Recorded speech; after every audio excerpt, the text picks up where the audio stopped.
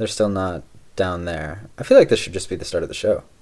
Oh, yeah. Yeah. Okay, let's just start, and I'll cut that back in, yeah? Yeah, that was golden. I love it. I like simplicity, and I like it to be very Couples clean. all acted very similar. The matching couples, oh my lord, I hate the matching couples. Yeah, I'm like, I think I'm attracted to normal looking women. Right, but that's not accurate. You have weird taste. Those are all things that most of us could really improve on. It's gonna vary wildly if anyone listens at all. That's what I call interesting. No real substance? That's super interesting. Fascinating almost. Welcome to While We're on the Subject, where we talk about what we talk about. Now here's the show. Hi, Mike. Hey, John. How you doing? I'm doing okay. Yeah, I'm doing all right. But man, last week was frustrating because you know how you were late and then we went late and that whole thing. Yeah. I got to the train station and there weren't any trains that were leaving right away, and the train took longer than I thought the train was going to take to get me to the airport. Right. So I ended up just having to take a cab. And when I looked up how much a cab was going to be, it basically said it was going to be about a third of the price that it ended up being. Really? And it was just frustrating. That's BS. It was more expensive than my round-trip ticket to and from Milan. Really? That's why? That's criminal. I mean, that's the weird situation that the world is in, where certain things are still outrageously expensive and certain things are just crazy cheap now. I'm surprised Uber isn't bigger there or exists there, because I feel like those are the kind of markets they want to be in. Yeah, they've rolled out to a lot of places. But yeah, with Ryanair, you can fly incredibly cheaply. Like flying between the UK and Ireland is like €10. That's like $11. And flying round trip to Milan was like €60 or something like that. Which, you know, when you think about how cheap that is, that's just shocking. It's ridiculous. But then, yeah, that stupidly rushed cab to the airport was more than that, and that was frustrating. Man, that's so weird. How a cab costs more than a round trip ticket to and from two different countries. Yeah, I mean, it is great how cheap flights are out here in Europe, but it's frustrating that not everything matches that, you know? Yeah, makes sense. It would frustrate me too. I would throw a fit. I was less than excited. I was very frustrated, especially because when I looked it up online, it said it was going to be so much cheaper. Now, obviously, I must have looked at the wrong source or an outdated source or something like that. I was in a hurry. Still got you. But they still got me. Did not turn out ideally. All right, we do have a couple things that I wanted to follow up on this week. Mm-hmm. A couple corrections to start. A few episodes ago, we had talked about owning a car and driving places and commutes and all of that. And I had made the assertion that not having a car saves me time.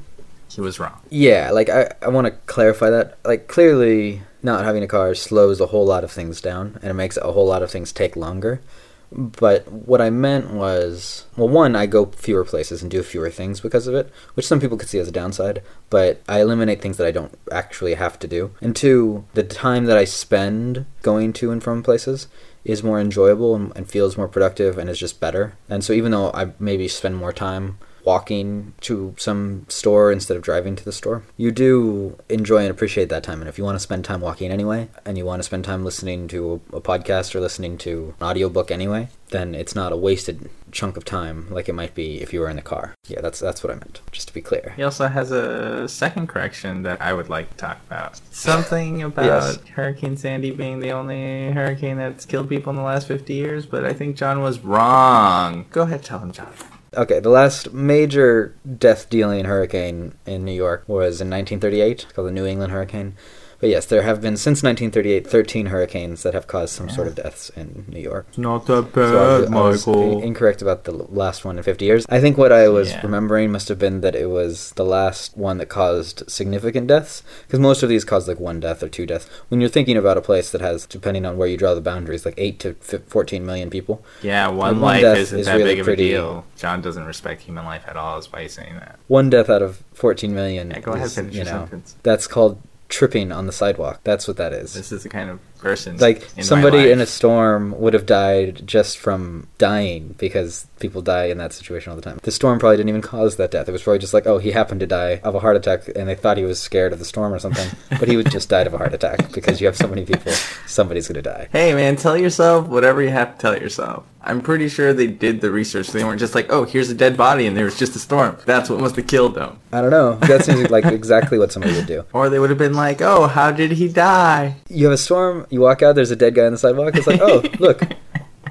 put Yeah. two and two together. It must have been the storm. Yes, that's what people do. Coroners don't exist. They don't, like, examine bodies and find out how they died or anything. You're right. Not in like the 30s and 40s. 13! Between Yeah. 80 years. I'm sure some of those were, like, in the 80s and 90s. Yeah, some of them were more recent. That's true. Anyway, so yes, those are the corrections. Oh, I also wanted to say something else. So I had mentioned a while ago when we were talking about time tracking and efficiency, my parents and how they used to watch a lot of TV. I wanted to specify that when I was younger, they did watch quite a bit of TV. When they were busy, they were working, they had kids, all of that. But I think I misrepresented it, perhaps. They, for a while, watched a lot of TV, but in the last few years, they've completely changed their lives. They've both retired at this point. They're like wandering around, traveling the world. They've managed to rent their house and just off the rent fund like massive travels across Europe and Asia and stuff. Like, they're very active, adventurous people. They don't just sit and watch TV all day every day and let their lives slowly dwindle into nothingness. Or they just You sit and know. watch TV all over the world. Yeah, maybe that's what they do. They fly to Tokyo and watch TV there and see what the TV's like. See what the See TV's if they like get any in good soaps. Malaysia and yeah. That's probably more likely. So, at your recommendation, I guess it was your recommendation, because you always read The Economist, I got interested, and I got my own subscription, and I've been reading it for the last year or so. Yeah, I've been pushing you to get it. And it's cool, and it's pretty, like, informative, but, like, one of the things that I find really jarring is that they don't list the authors for their articles in the magazine. Right, this is And true. to me, I don't know if it's just from something, just from learning in school. It irks me. Like, I see it, and it really gets under my skin, because it's been drilled into my head the importance of the, validity of the information you're reading based on who the author is. You know what I mean? It's an interesting way of putting it. Yeah, well, because, you don't know if the person who's writing it is an expert in the field or not. If it's anonymous, it could be anyone. And I know The Economist has a very good reputation, but it's just, like, when I see it, it makes it hard for me to take it as seriously. Because I'm also subscribed to the Bloomberg Business Week that does list their Yeah, authors, like most so if I publications. do read something and I think it's a little weird, I'll just look them up and be like, oh, they do seem like they're experts in the field that they're talking about. And I'm sure I could find it if I looked it up. It's just... Yeah, they do just have their irks me. staff listed online, especially the editorial staff. So you can find out who these people are. But that's actually an interesting thing. I hadn't thought about this when I read you wanting to talk about the fact that they don't put their authors. I hadn't thought about the fact that you ascribe authority to the people. But the reason why I read The Economist, and I think that The Economist is so valuable, is because obviously a lot of the things I read in there I don't necessarily know about. So if they're talking about a change of the president or the election that just happened in Kenya or something like that, I don't necessarily know a lot of details walking into that article. But whenever they do talk about something that I know a lot about, I can see that everything that they're saying is legit. Everything that they're saying makes sense. All of their arguments are valid. All of their information, as far as I can tell, is correct and consistent. And so when I look at it, the author doesn't really matter, because anything that I can verify is correct, right? So like when I have an argument, for instance, with somebody in person, obviously if I'm arguing with like a professor about their topic that they like teach and study, I will give more credence to what they're saying in terms of like factual information. But if somebody's making an argument and the argument is sound, and I can't come up with any reason why the argument's not sound, it doesn't matter if I think that person's a bit of a crackpot. I'm going to take in and listen to their argument because I think their argument is valid. Or at least I can't figure out why it's not. And so it's interesting that you think of it in terms of the authority perspective, because that's not something that I think about at all. I don't know. I think it's just something that's been drilled into my head constantly. Sure. Like, is it legit? Yeah. And how do you know if it's legitimate if it's Sure. An anonymous source? Well, and this even is... if it's a this good is- argument, doesn't necessarily mean the information is accurate. It's not an anonymous source. I think the way to think about it is from a branding perspective, and this is something that I do want to talk to you about another time, how branding works and how trust when you're consuming something works. But think about it like this. Normally, if you were going to go into a store, let's say you want to buy, I don't know, peanut butter. Sure. If you go into Vons, a grocery store, Walmart, something, you can look at the different peanut butters and you can say, okay, I know what Jif is, I know what Skippy is, I know what this other organic only peanuts peanut butter is, because I live in San Francisco. And so you know those individual brands, right? Those are like the authors. But if you take a step back, there are some stores, not very many, but there are some stores that don't include brands. They only include generic brands. Or if you could just imagine a store like Costco that has a lot of their own brands. Sure. where everything is Kirkland. And so you don't know anything about that specific product, but you know that it's all Kirkland. It's endorsed by Costco. Costco always does good stuff, so you can trust it because I it's suppose Costco. that's one way to look at it. Yeah. And if my trust gets destroyed because they do some stupid things, then my trust gets destroyed. And the problem with doing this is that they have to be consistent with everything. Whereas if you look at something like the New York Times, if you have one columnist who's a bit crazy and says crazy things, they can just be like, yeah, this is this one columnist, this is how he views things. And so it doesn't destroy the entire newspaper, it only maybe destroys his reputation. But with them, their whole reputation is behind the whole thing. Absolutely fair. I don't disagree. It's just, I don't know. It's just something that's been ingrained in me. It's like, oh, you can't, Sure. Well, and I can see why it would annoy you. Like, I've argued with my brother about this because he often wants to look up different things that the authors have written, because a lot of them have written books and things like that. Yes. And if you don't know who wrote something, it's hard to be like, oh, I like this guy's stuff, I want to read his other stuff. Yes. So there are a lot of drawbacks to it. Let me just real quickly explain why I think they do it. The newspaper was started to fight against the Corn Laws, which were these, it's beside the point, but essentially they were fighting for free trade back in the late 1700s, I think, or early 1800s, when it was originally founded. Yeah. And so their whole point was to change public opinion on this topic that the founders thought was very important. And so they wanted to speak with one voice, from what I understand. And the way they phrase everything, they always say, this newspaper thinks, right? And so their whole purpose behind this is that they want to not allow for dissension. They speak with one voice, they move together, because there's a certain worldview that underpins at least the editorial sections of The Economist, that they're very open and very clear about. And I think removing the authors is just one more step that they take in order to say, we are one body that acts together, and this is what we have come up with, this is what we think. This is not what he thinks or she thinks. That makes sense. That's valid. But yeah, I understand. It can be disconcerting. disconcerting. My mind about it still irks me. Yeah. Okay. I mean, that's pretty neat, though. That's pretty interesting to think about it that way. Which also makes me think, how many really intelligent, famous people like to write under pseudonyms? Like back in the day, it's just right. Well, that's actually a good point. Like a pseudonym. I mean, that completely obscures who. We can talk about that another time. I don't know enough pseudonyms. I know we don't normally focus on things that are in the news because that's not our way, but it's this huge story that I've been following for a very long time, and there have been some major developments. So it's the secessionism within Spain, in particular Catalonian secessionism. Obviously, the Basque Country and Galicia also have secessionist movements, but Catalonia is the one where it's kind of come to a head. It's getting in real. Recent weeks. It is real. Yeah, so I wanted to just, for anybody that's not following it, let me just give you guys a quick update on some of the specifics as to where we are now. Now, obviously, you guys are going to get this on somewhat of a delay, so it's possible that new, exciting events have unraveled since this. But essentially, they've been trying to leave Spain, Catalonia, which is this northeastern region of Spain that is the richest part of Spain and is focused around Barcelona. They've been trying to leave Spain for a long time. A lot of them have, anyway. And they had some of their kind of devolved rights. So if you want to think about it in a U.S. context, kind of like states' rights, they were removed back in 2011.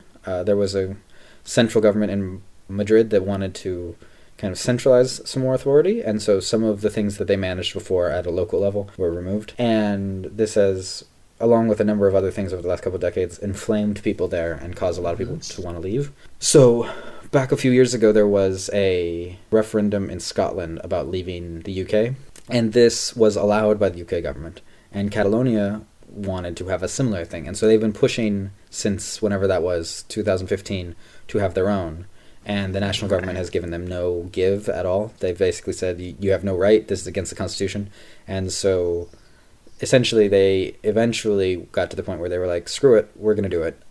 We don't care what the national government says. Go hard in the paint. And so they held a referendum a month ago or so. The referendum was about a month ago.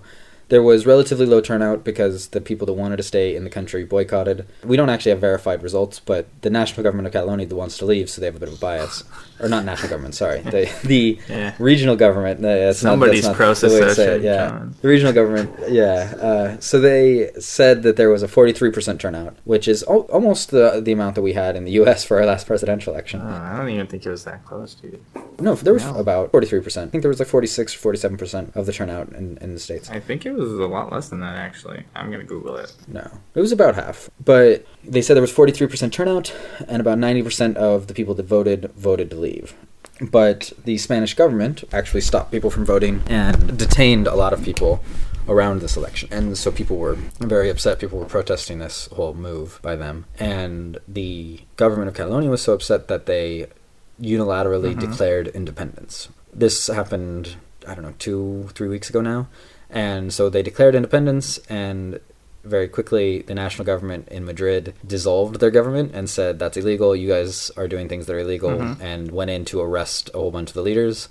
The head of Catalonia fled to Belgium, and so their government was dissolved, and the national government said they're going to have a new election for the regional government in December, I think. So that's where we are now. We don't know what's going to happen. There's this whole big thing that if they were to leave Spain, it's unknowable whether or not the EU will let them join the EU, or if they would be thrust out of the EU, which would be just bizarre.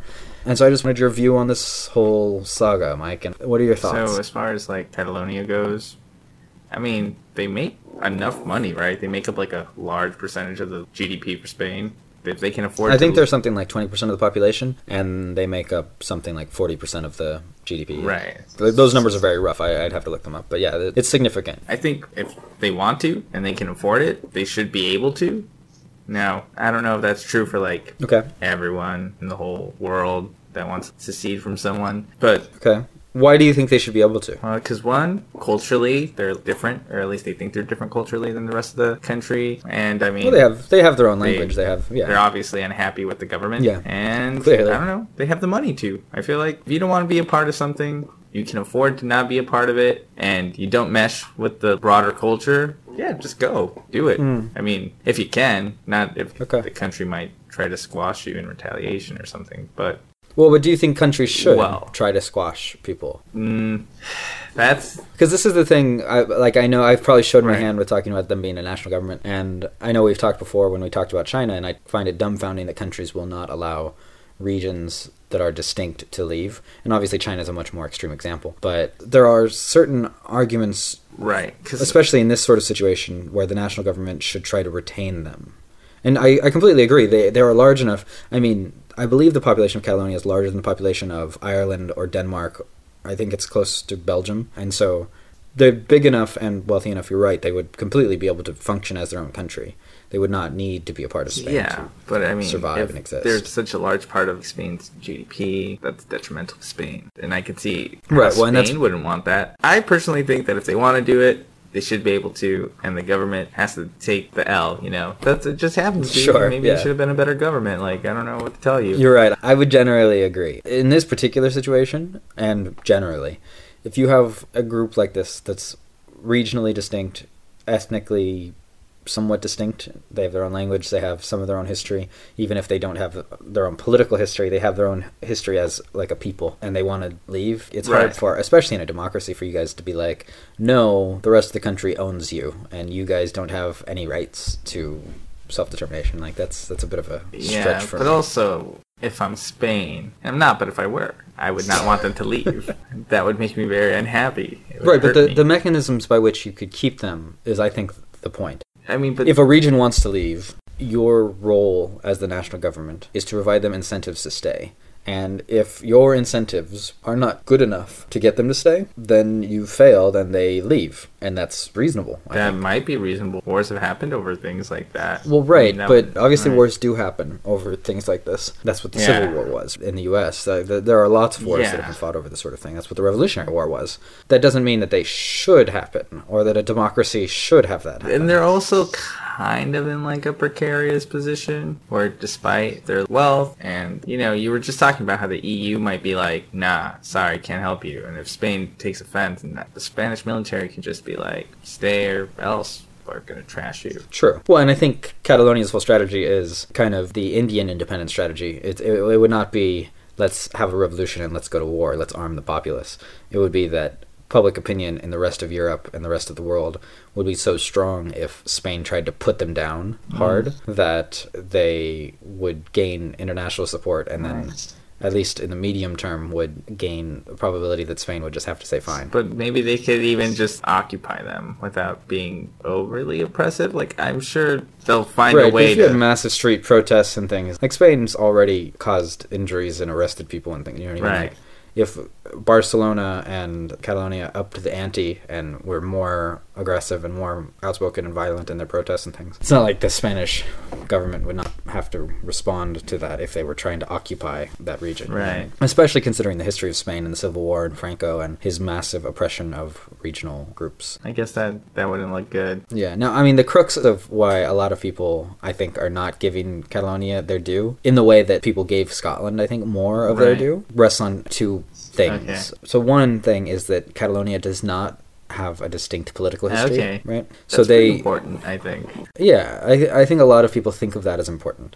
I don't really think of that as important, but I think a lot of people do. And so, like, when you look at Scotland, or even if you look at other smaller secessionist movements in the north of Italy with the Northern League or Bavaria, or even Texas, all of those places have histories of self-rule at various points, right? Scotland was an independent kingdom for hundreds of years, but Catalonia was always a part of another region or another larger kingdom or something like that. Now, I don't think that really matters, especially when you look at the pre-nation-state era, stuff before the 19th century. A lot of places were ruled by other people, right? Like, Normandy was ruled by England. Right. A lot of parts of France were ruled by England. They were never English. Northern Italy was ruled by Austria. It was never Austrian. The fact that India was ruled by England doesn't make it English. So I think the fact that it was a part of other larger political powers does not say anything about the ethnic or linguistic significance or distinction of that particular region. Because back then, before you had massive public schools and massive actual government involvement in people's everyday lives, you might have a government hundreds of miles away that is supposedly ruling over you that doesn't actually have any influence on anybody in their day-to-day lives and doesn't change your culture, and they could rule you for hundreds or thousands of years. Like when you look at the Ottoman Empire, they ruled some regions for hundreds of years and had negligible influence on the culture there or anything locally, because all they basically did was collect taxes and provide military rule, and that's pretty much it.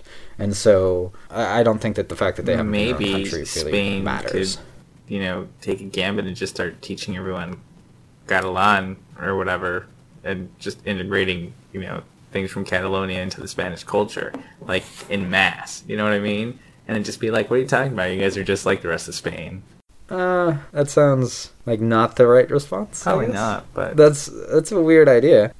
I just think it'd be interesting. It might throw them off guard. Like, wait, what? What are you doing? What? What? That's true, but how angry would Spanish people be if they were like, oh, now you guys have to learn Catalan because this region is throwing a temper tantrum? Maybe it's not like you have to learn it, but it's like we're going to start teaching it in schools. Okay. There's a lot of things that are taught in school that nobody really learns or remembers. I mean, can you tell me honestly that a lot of the students you had in Korea are going to be capable English speakers? That's true. A lot of them won't be. Yeah. That's something I actually hadn't really thought about, but you're right that obviously with a regional language like that, it would be much nicer if other people in the country spoke that language. Or some other people. Right. Like maybe not everybody, but maybe 10% of the Spanish population. Right. But you're right. The rest of Spain doesn't speak it at all. Yeah.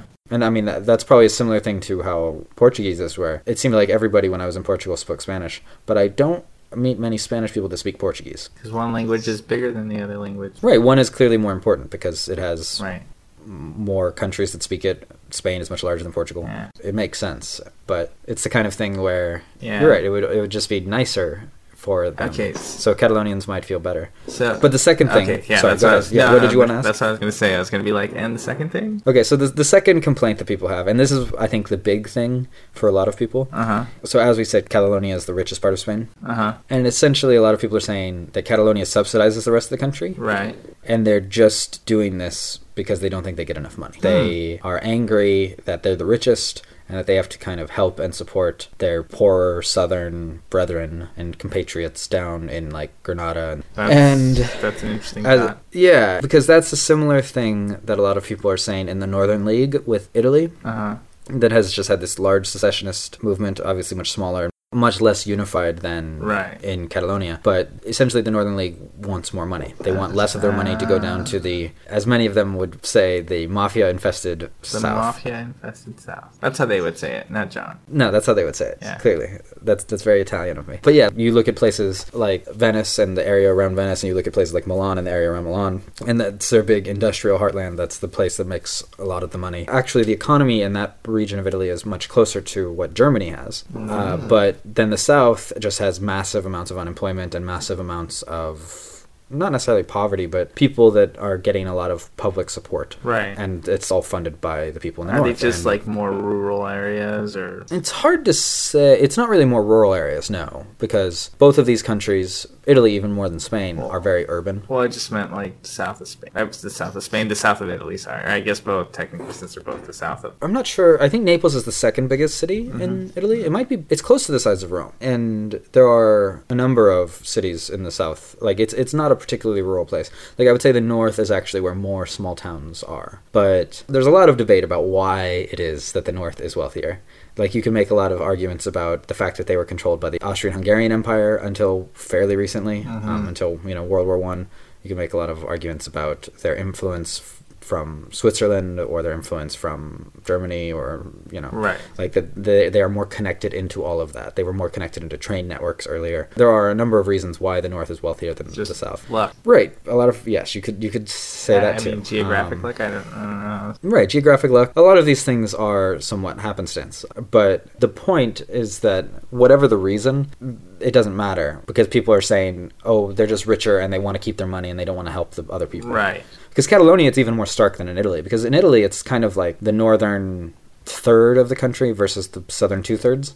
Like Catalonia, it's an even smaller region of the country. Right. And so they have even less pull, I guess, justification, Right. I guess. So those are the two reasons that a lot of people are like, this is just silly. These people just want more money. And so it's kind That of seems just... plausible. Yeah. And I mean, obviously there are a lot of arguments on the other side, but...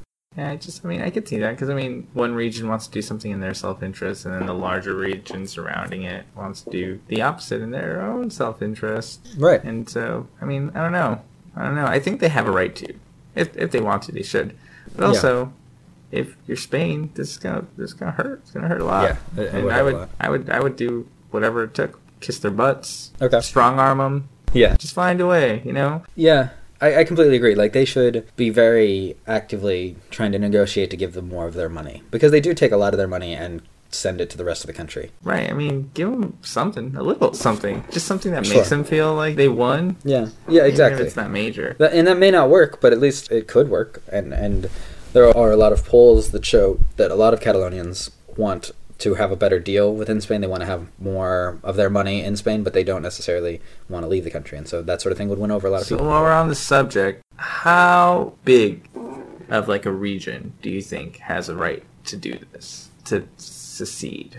Like what would be too small or too low in population? Does the proportion matter nearly as much as like the number of people living in the area, or does like the amount of land that the people live on matter? Yeah, I think that's an interesting question. I Like, for example, do you think if, like, somewhere in Europe there is, like, a city that bordered two countries and they were part of country A, but they're like, you know what? We feel culturally closer to country B. We want to be part of country B. Yeah, no, that is an interesting question. I struggle with it. So the things I immediately want to jump to, I actually don't believe. Right, like I immediately jump to, you should have to look at some sort of assessment of whether or not you would be able to viably exist as a country independently. Right. I don't really believe that, though, because repeatedly we've been shown that places that we once thought could not exist independently actually are fine. Like when you look at Singapore, right? Singapore is a city that, when it separated from Malaysia, was very small. And it has almost no land outside of the city. And it's fine, Like, in a globalized international trade system that we have since forever now, they can just buy what they need. And so I don't think that you need a certain amount of land.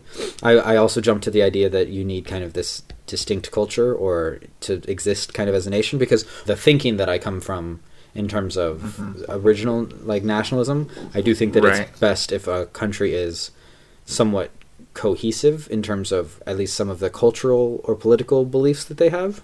But I don't really believe that, because I think one of the biggest strengths of the US and Canada and Australia is that they're so ethnically diverse and have such diverse backgrounds and of cultures and things like that. And so I don't really believe that that should be a huge determinant. So I think for me, the primary thing that needs to be a determinant is how unified and how strongly the populace wants to leave. So it's just ultimately like their desire to be independent. Yeah. Like when we were looking at the Scottish referendum, right, a couple years ago, Uh-huh. I was astounded by the fact that they only needed 50% of the population to leave. Right? Now, they didn't quite get there, but could you imagine if 51% of the population decided, yeah, we want to be our own country, and then the other 49% of the population that wanted to stay part of the UK was forced out of their country? Like, that seems crazy to me. Yeah, I think you need a higher bar. I think yeah. you need 2/3 Like or what, 3/4 of the population to want to leave. Something like that. Yeah. I think, like at least like close to 65%. Right. If not more. Yeah, 70 exactly. even. 2/3 to 3/4, I think, is the bar that should be set, somewhere in that range. Because you look at it, and I mean, imagine if Scotland was independent, and then 49% of the population didn't want to be in this new country. Immediately, as this country is starting, well, one, the country that existed before the UK is disenfranchising half of the population and saying, you 49%, you're going to now be forced to live under the thumb of this other small group that wants independence. It's only half the population, and you're creating a country that's immediately extremely divided, which I think is detrimental and dangerous. Right? I mean, when you look at Irish independence, that's how you get the NRA, man. That's how you get the IRA. Like when you look at Irish independence and Ireland leaving I totally the UK, meant to say IRA. Yeah, I figured. I was like, NRA is a little bit too much in your mind. I can't even say that. Yeah. I just think about that all the time. IRA, yes. There are a whole lot of weird circumstances around why Northern Ireland was separated off. But to make a long story short, essentially, a large portion of Northern Ireland, at least in the Belfast region, did not want to leave. They wanted to stay as part of the UK, right? And when you have that sort of thing, if they were forced to be in this new country of Ireland, they were concerned that they would be abused and have a lot of problems and disenfranchisement because, one, they had supported the Crown, which the rest of Ireland wouldn't really like, and two, they were Protestant, and the rest of Ireland was pretty much Catholic, and so they were concerned that they would be abused in the way that Catholics were abused prior, under the English monarchy for a long time. And so when you look at this, if you have a country that's starkly divided on this sort of thing, allowing them to become independent creates a lot of dangers for the people that didn't want to become independent, I think. Right. And so I think, there needs to be a high bar. But that's pretty much it. I do think that, I'm not sure. I'm torn about the idea that when a country moves to be independent, I do think that one of the stipulations probably should be that they have some sort of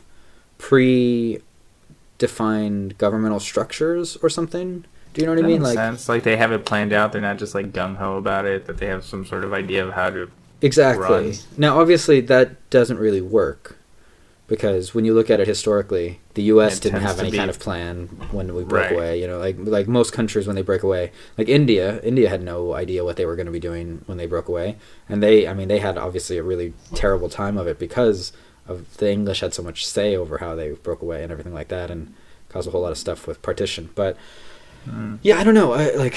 That's difficult. I don't think that can actually be a requirement because I think if you're in this movement toward independence, like you're not going to be able to make those decisions when you're still fighting to separate. But I don't know. That's a very difficult question for me. So I know after Trump was elected, there was this whole big thing about California wanting to leave the U.S. and all of this sort of thing, right? Right. And there's always this conversation around Texas wanting to leave and how the rest of the country just says, fine, you should leave. Right. How do you feel about American states leaving and things like that? Do you view it the same way? Honestly, I think if some state feels really strongly about leaving, and the country feels like it wouldn't be hurt by their departure, I'd be okay with it. Well, but the country feeling hurt by their departures, I meant like financially or something, like in a way that actually affects the country negatively, not just like our feelings are hurt, we don't like this, like that's not what I mean. I don't care about that. But as long as it doesn't have like a long-lasting like negative impact on like the economy or. But what if it does?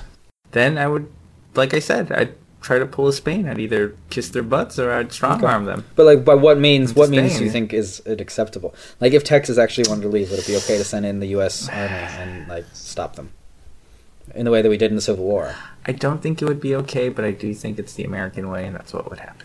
Yeah, I completely agree. That's what would happen. Yeah, in that very particular like instance, I don't think there would be a lot of international Support? Yeah, like I don't think they would. Yeah, the rest of the world would not care if we stop Texas. Yeah, from yeah. If Texas wanted to, Right. yeah, they would be okay with it. They would just be like, oh, you know, crazy American state, try to do some crazy American stuff, and then America. Yeah, well, and I think that generally applies in almost every independence movement. That obviously the country that's trying to become independent is smaller and weaker than the country that currently rules it, right? And no one wants to come out and piss off the big country by recognizing the small country until it's like a decided thing that they're going to be independent. And so, I mean, yeah, I don't think a lot of people would be like, oh yeah, yay, Texas, you know. I mean, that was a huge thing in the Civil War. Also, England essentially recognized the South and supported the South in a lot of ways. And we almost went to war with England after the Civil War because we we couldn't resolve the fact that they had supported the South. And it took a lot of diplomacy to get past that. I mean, to be fair, what do you expect? I would do the same thing. You're England, you get hurt by the U.S., they're the colonies or whatever, pre-U.S., and the U.S. is having its own like semi-revolution. Of course, it makes sense, and it weakens the U.S., which obviously the U.K. would not be hurt by having another big rival weakened. Right. So yeah, no, I understand why the UK did what they did, especially with their considering their trading relations with southern states and everything. But yeah, it's an odd thing because whenever I think back to the Civil War, no one ever supports the idea that the South should have been allowed to leave. Right. But that does contradict your whole thing, right? But I also think that, if, for example, because we've been talking about Texas wanting to leave, I don't think they could declare independence without some kind of support from some other country, like a major country. I don't know, because it legitimizes them and gives them like a little more sympathy for the rest of the world, because they're like, well, France is on board. But why should that matter? I think generally it's like, say something does get sort of hairy, you know, it gets bad, and then you have, you know, this country that's behind you, and they could be like, you know, if you do that, you know, we're going to throw sanctions at you if you attack. Well, right. Texas. So I agree that increases their odds of success, but that shouldn't matter. Because, I mean, when one region is so much smaller than, like, the rest of the country they want to leave, so you just need that support so that maybe the country is a little more mindful with how they handle the situation. Because I think it's very easy for the larger, more powerful state to just I get what drop you're the saying. hammer on them. What you're saying, though, is that it's more likely to be successful if they have international support, which I completely agree with, but it shouldn't matter. Right, and and that's my point, is that, say everyone's on board. If everyone's on board and they want to leave, it would be good to just have some support so that it would be easier for them to skedaddle. But if California had a vote and 80% of the population wanted to leave the United States, I don't think that we need, you know, Japan to sign off on it before we can leave. Well, it's not like a sign-off. I think it would just be good to have a country be like, you know, we support you. No. We'll like. No, obviously, it would be nice to have allies on your way out. Too heavy like for you, like, and that's what I mean. It's like just be ready. You know, prepare. Especially a country that's already proven that it doesn't take secession, you know, lightly. It's true. Yeah. Well, but most countries don't. Most countries fight tooth and nail, which is something that I don't really understand, but it's very consistent. I think it's also like an image thing. You want to seem unified. If you're breaking down into smaller and smaller countries, and maybe you're not as strong as people. There's a lot of posturing. Made you out to be, or makes it easier for some other country to be like, I don't know if we really want to like trade with you. You can't even keep this little region, you know, in line. Or can I ask you another question about this? Not in terms of whether or not people should be able to, but okay. So let me just take a step back real quick, because I always need to preface things because I'm me. So I think the trajectory throughout history over the last several thousand years generally has been toward larger countries. Now there is this one big blip in like the 17 and the 1800s, but mostly the 1800s, where you have these just enormous empires, right? Where you have the Austrian-Hungarian Empire, things like that. Right. But generally speaking, countries have gotten larger. Like when you look at, you know, medieval Europe versus later Europe, like France originally was not all France. It was smaller places. When you look at, the UK was originally a bunch of different countries. Spain had Right. I don't know, 6 kingdoms at one point. So we have this general trajectory. Obviously, the US has gotten much larger. Canada's gotten much larger. Do you think that the world is better with these really much larger countries? Do you think the world would be better if the EU eventually formed into one actual country, or do you think it's better to have a lot of smaller countries? Which do you like better? Which do you prefer? Which do you think makes the world function better? Because this is one of the other debates, just to let you think about it for a second, that I've had with some people about the EU. I think the United States works much better now with smaller states, or not smaller states, but with states being a smaller Right. portion of the country than what it did at the Civil War or the Revolution. When you only had 13 or 20 or 25 states, one state could really affect things. Right. When it first got started, the reason why we got the Constitution to defend small states is because New Right. York and Virginia were looking like they would be so incredibly powerful that places like Rhode Island and Vermont might have been just crushed by it. And Right. so so when I look at the EU, it's so dominated by the large players like the UK, Germany, Right. France, Italy, that if those countries broke up into smaller countries, it would be much more like the US, and one country like Germany would have much less power if Germany broke into 3 or 4 smaller countries, as it used to be, 100 years ago. So I think in particular with the EU, Yeah, I don't know if it would benefit from being a whole country. right. Because how would it work?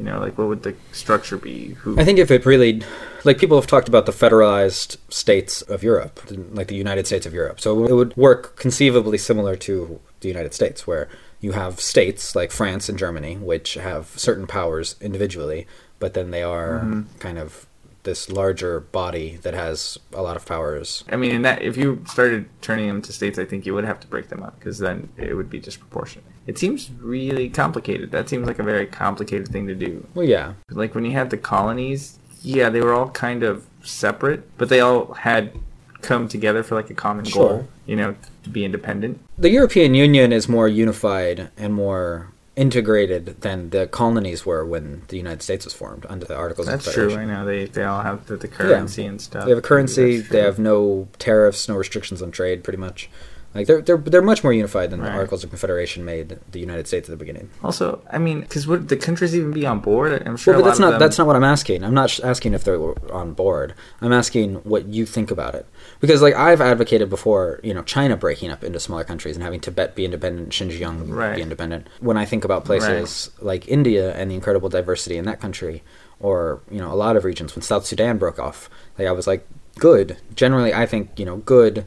These smaller countries that can be more directly controlled by the populace is preferable to these massive countries that govern whole lots of different Right. people. But I'm not sure about that. This is one of the things that I debate with myself about. because when I think about it, I just don't think it would be a good call. What wouldn't be a good call? Smaller countries? Bigger countries? The EU, the EU becoming a super Okay. country or whatever, Yeah. a united European Right, sure. states or The U.S. of whatever Europe, name yeah. they'd come up with. Yeah. I just don't think that. I think that it'd create a lot of conflict, and then Okay. I think it would also kind of lose something, because right now they're all separate countries, and despite the fact that they have all the unity with the tariffs Yeah. and the same currency or whatever, they'd all have to eventually all speak a language. Well, no, they wouldn't. You don't think so? You don't think they'd have to kind of Well, you have do see one? quite a few countries. When I was in Peru, Peru has, I think, 3 recognized national languages.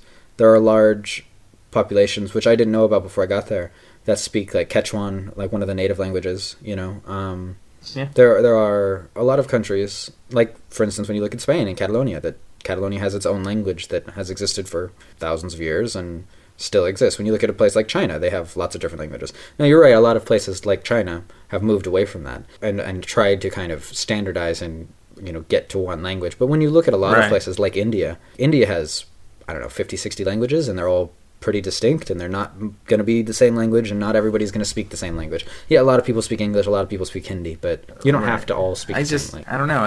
I think that would happen in that particular situation. With the EU, I think they would try to look for some kind of standardization or uniformity in the. Well, and that's what in their English endeavor. is now. Like, everybody uses English. Right. Which, can I just, So- for a small side note, something that I Uh-huh. find so entertaining about the EU, and something that I will be fascinated to follow going forward, is the fact that they do pretty much all of their business in English, and the UK Uh-huh. is leaving the EU. Right. It will be such an entertaining thing for me when English is the primary language of business in the EU and the language that all governmental business is handled in. And yet, the largest English-speaking country in the EU will be Ireland, which is like under 5 million people. Like, that's going to be so entertaining to me. That is pretty funny. And I can't see them moving it to Germany or German because there's so few people in some of Right. those countries speak German that it would really, Mhm. hurt a place like Portugal or a place like Ireland where no one speaks Germany or nobody speaks Germany. No one speaks Germany. You're really on this. Nobody thing. speaks Germany. I'm fascinated and find it really entertaining to watch this whole Brexit thing. As much as I was against Brexit and am saddened by the fact that Brexit is happening, I'm fascinated to watch all of the proceedings and how this happens. Like, it really is interesting. I mean, do you think they're gonna try to change it No, I don't. like over time? No, you think they're just gonna be like, well, this Yeah, is I what think we the know direction's now. pretty well set. It's hard to change that sort of thing, and it's hard to change the momentum. Like, when you look at the EU and you look at the countries and the educational systems in the EU, like, when you start talking about trying to change away from English, everyone in Germany, everyone in Scandinavia, and I know most of Scandinavia is not in the EU, but still, everyone in a lot of Right. Eastern European countries learns English. I mean, even when you look at France, Italy, Spain, Portugal, they all require English in school. They don't require any other language in school. Like, France requires a second language after that, so you need to learn French, obviously, and then you need to learn English, and then you can choose another Right. language. But if they were to switch to another dominant language, they would have to have everyone start learning that. And Right. that I just see as too big a shift. And it's not beneficial enough. Not enough people in the world, and not enough countries in the world speak German to justify having everyone learn German. That's fair. Yeah, I guess on a like grander scheme of things, English is just more convenient. Yeah, well, and I actually, in a weird way, in the way that everyone always talks about Esperanto being such a great thing because it's not the national language. I don't know if you know much about Esperanto, but I know that there was like some attempt at trying to create like a weird universal language for everyone to use or something. right, the idea was you remove all of the irregulars from language and you make a language that is as easy to learn as a language can be. And the Right. idea is that because it's not from any one country, everyone could learn it as their second language, and you don't have this kind of cultural imperialism that a lot of people talk about with English, where the US and the UK export their culture all around the world because everybody learns English, Right. everybody consumes their music and their movies and everything like that. With Esperanto, you can have this international, non-imperialist language that does all of this. So that's the idea. You know, I'm totally on board with a language that like everyone would be able to learn. Right, and Esperanto is be fun. extremely easy to learn as languages go. Yeah. You know. And I just think it would be fun to meet people all over the world who all speak this one language but have their own dialects, and their own sayings from like all around the world. Sure, like, yeah. The way that like Americans would speak it versus like the way, I don't know, people in like Kenya or South Africa would speak It'd it, be or quite different, Japan yeah. or something. I don't know. It just Well, and I will say that even with that ideal of regularity that Esperanto has, over time that would erode because when you get slang Right. and you get stuff like that, I mean- things change. You're not going to have it be completely standardized like that in 100 years if everybody uses it. right. I just mean just like within that time frame Yeah. when everyone speaks it Yeah. the same, more or less. It'll just It would be a fun really to have cool that, thing. like, But yeah. what I was going to say is that with English, if Yeah. the UK ends up actually leaving the EU, and then there's no dominant English-speaking country in the EU, it almost has that Esperanto feel where everyone speaks this language that is not any one member's language. Right. It's not like they're learning another country's language. I mean, they are, but they're not learning another country in the EU's language. Right. It has that kind of interesting effect. Right. If that happens. Right, so you're going to have a bunch of non-native English speakers speaking English to each other. Exactly, yeah. Which is what you already Yeah. have. Like when you travel and you go to hostels and things and you meet Europeans, or even if you meet like other people, not Europeans, Asians, Latin Americans, they all speak English to each other. Like I remember I was in China and I met this Spanish girl and this Portuguese guy. Sorry, not Portuguese guy, Brazilian guy. He speaks Portuguese. And they spoke to each other in English because their like Spanish and Portuguese were not good enough. Their English was better for both of them than their Spanish and Portuguese was for each other. And so it's this very strange thing that even languages that are very close to each other, a lot of times they'll just still speak English to each other. It is funny. One of my favorite things when I was like working at that car rental place, and I had this like seasonal job when I was younger, where like there's a lot of like international people that would come and stuff, and they would maybe not be able to speak any English at all, but they could speak maybe like Italian or Portuguese or something, and then sort of trying to decipher what they were saying. And so I would try to speak Spanish to them, and they'd be like, okay, like I kind of get what you're saying now. The English was no good, the Spanish is better, and then sort of deciphering what the other trying to say. It was always kind of like a fun experiment to have. Just trying to it could be funny. each I remember back in 2012, I was living in France and I went down to Spain with my parents. And I remember we were trying to navigate Barcelona and we were trying to find this one place with these Gaudi houses where it's this architect who made just really weird, interesting, flowing buildings and things. And we couldn't find it for the life of us. And we were trying to ask people and things. And just nobody seemed to speak English. And I kept having to be like, try to talk to them in English. No. Okay, try French. See if they know French. Okay, they kind of know French. They kind of understand some things. And just kind of, I use the few Spanish words that I know at that time. And just, you know, this back and forth of trying to figure out what the other person will understand and what you can communicate. It's going to be fun. I mean, it's frustrating also, but. I never found it frustrating. Even if it made something take like 10 times longer than it normally would take, even if something that was like a 1 minute interaction became like a 10-minute interaction. I always enjoyed it a lot. Well, I can imagine it would kind of liven up your work day. It's different if you're trying to find some place and it takes you an extra hour and a half because you can't ask directions. That's fair. But yeah, so I will be watching with a lot of interest to see where this whole Spanish thing goes. I think that all of these sorts of political things and with the language in the EU and Spanish potential dissolution, they're all really interesting, and as much as I like the idea of stability, it's fascinating to watch how things change and how people deal with these sorts of difficult issues. It's sort of cool being able to just kind of witness something that may be historical. Yeah, it's really interesting, and so I'll be watching eagerly, and I'm sure we'll have to follow up on this again when we see exactly where it goes and what happens. But yeah, I'm 6 months later, just, ladies and gentlemen, Spain is on fire, that is all. Exactly, yeah. They marched to Madrid and burnt it down. That's how that went. And that was the end of that country. Yeah, France just decided, we want Spain now, so they took it. Yeah, so now that's Mega France. Yes. We have Mega France. Italy's broken into 6 parts. You know, that's the future. That's where we're at. Yeah. All right. We'll worry about that then. Yeah, exactly. You want to wrap it up, Mike? All right. All right. I'll talk to you next week, man. All right. Bye. Have a good one.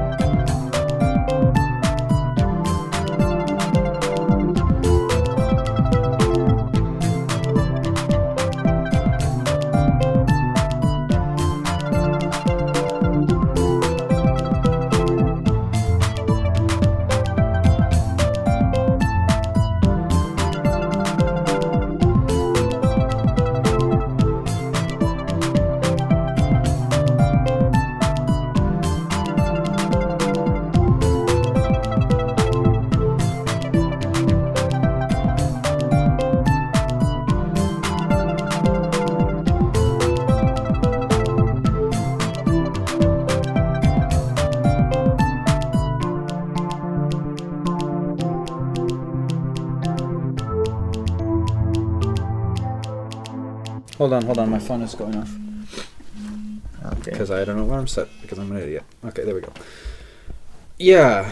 Everyone heard him. He's an idiot. I'm gonna definitely cut that out. Oh, gosh darn it.